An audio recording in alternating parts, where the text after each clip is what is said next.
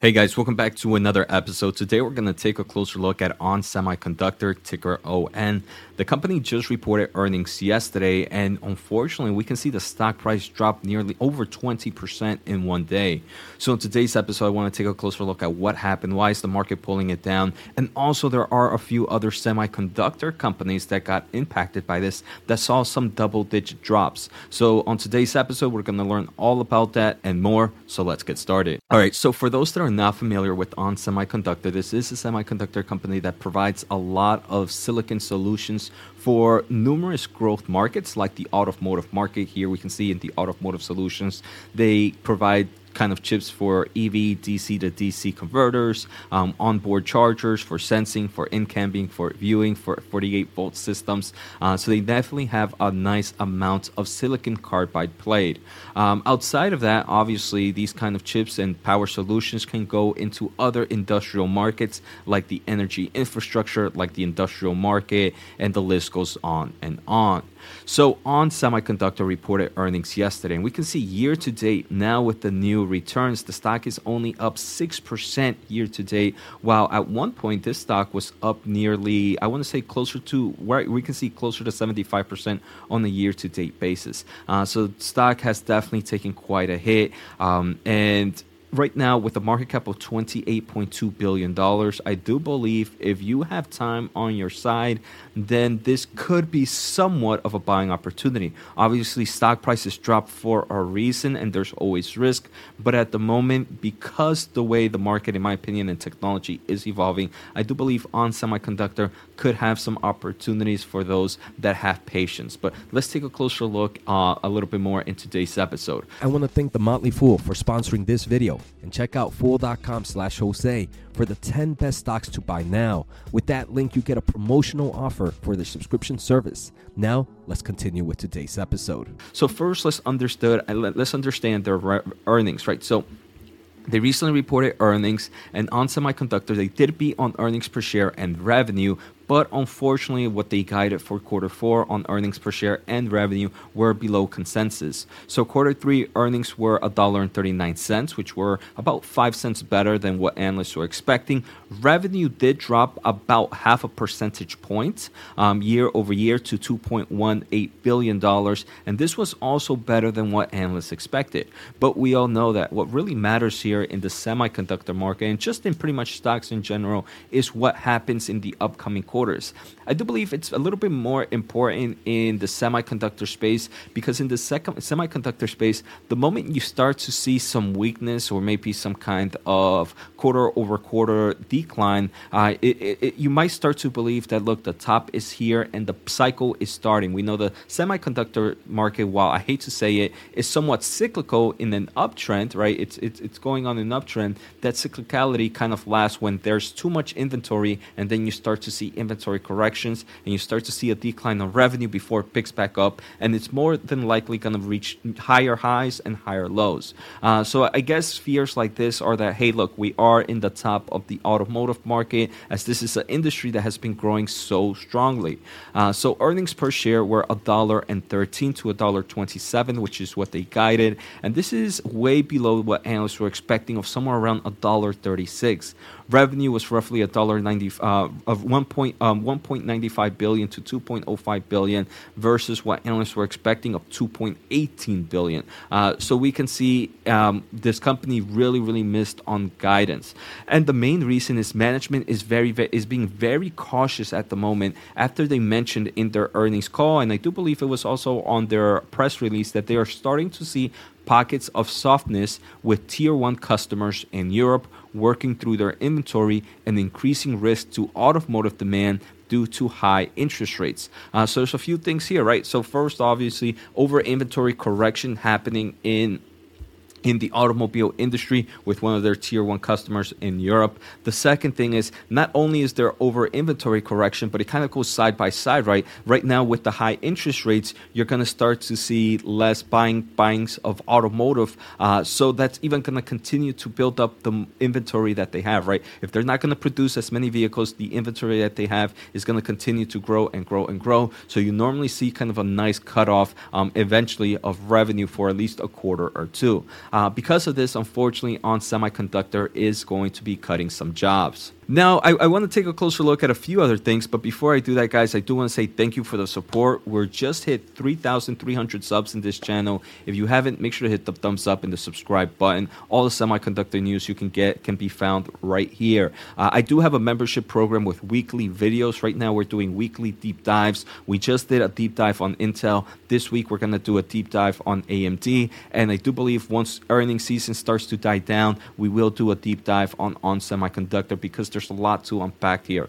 Special offer at fool.com/Jose, free newsletter at josenaharo.substack.com, and free semiconductor news at semiconductorwatch.com. So now that we understand what happened here, I just kind of want to show one more graph here for their earnings. We can see that, hey, look, quarter one, quarter two, and quarter three, you started to see some form of sequential growth in their revenues. Now quarter four guidance on the bottom end would actually be lower than quarter one, and even on the top end would be lower than quarter two. So you can kind of see this weakening in the revenue market. So this is something that investors are very fearful again, and obviously that earnings per share, they were improving on a sequential basis for the full year of quarter one of 2023, but then again quarter four, you start to see on the bottom end it actually is below quarter one, and on the top end it's actually below quarter two. So again, this is the weakness, and many are fearing that, look, was quarter three the peak for this year, and is next year going to continue to be a downfall for the market? Another interesting point that came out yesterday was a big battery company, and actually a big tech company, Panasonic, a Japanese player, who has an energy department, and in that energy department they actually break down the automotive battery industry. They are seeing a shift in demand in EV markets, even though in North America they do still see some growth. One thing is they are seeing some weakness globally. So here is their productions, and you can see how they have seen a lower production, and how they estimate for quarter three and quarter four that productions, battery productions are going to be lower because sales are going lower. So they're trying to match their production to their sell-through. So obviously this is adding more fear to the automotive industry, and obviously adding more fire to that fear on Semiconductor, because they do depend a lot in the EV market.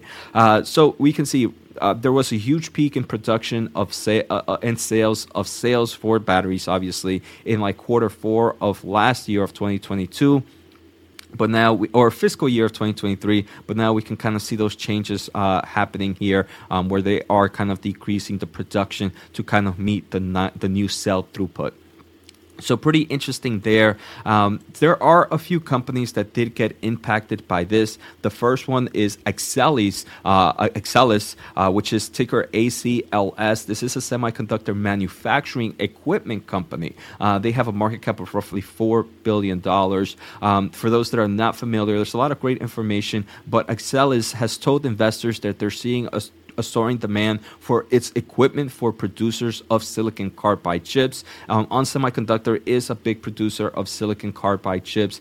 They do produce roughly 50%. They do mention they're expecting to produce roughly 50% of internally of their silicon substrates. So here we can see that, hey, if one of the big players on semiconductors is seeing a weakness, maybe they might start to see a slowdown in semiconductor equipment needed for silicon carbide chips. And we saw from Panasonic that there is a weakness happening in the market as well. So maybe we are going to continue to see this kind of slowdown in the EV space, which is obviously going to trickle down to mean less capex or capital expenditure investments on equipment like the one that Axcelis provides.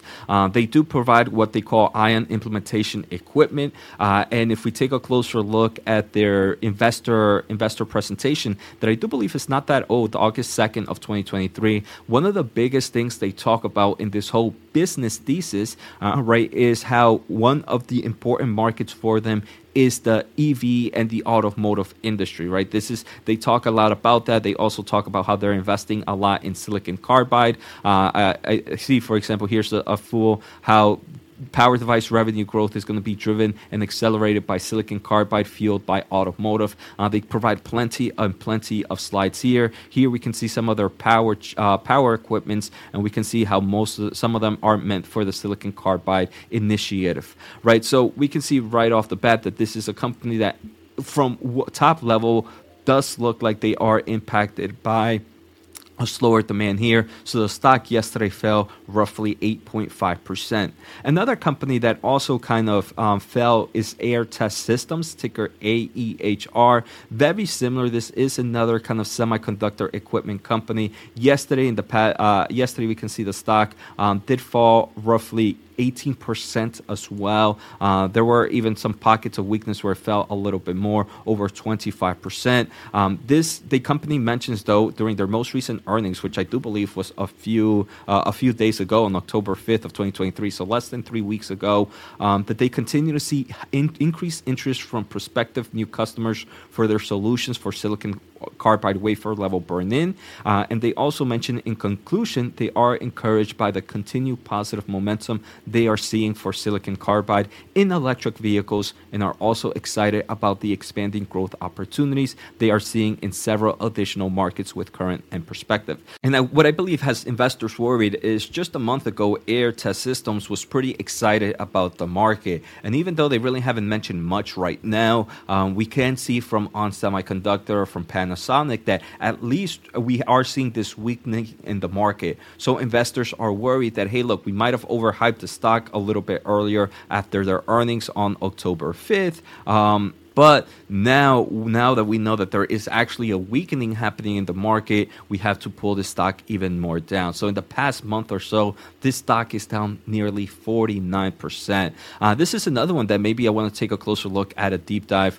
For those that are not familiar, there is another article here on the Motley Fool. Revenue has taken off for Air System. Revenue has taken off on the prospect of high test and burn-in needs for silicon carbide chips going forward. So obviously, if we are seeing kind of a weakening in the market, in the EV space, you're going to reduce the need for silicon carbide chips. Obviously, silicon carbide chips are not only used in the automotive industry, they are used in a lot of power solutions, and those power solutions are also entering things like data centers, which is pretty cool. I do believe a good portion of the market still revolves in EV.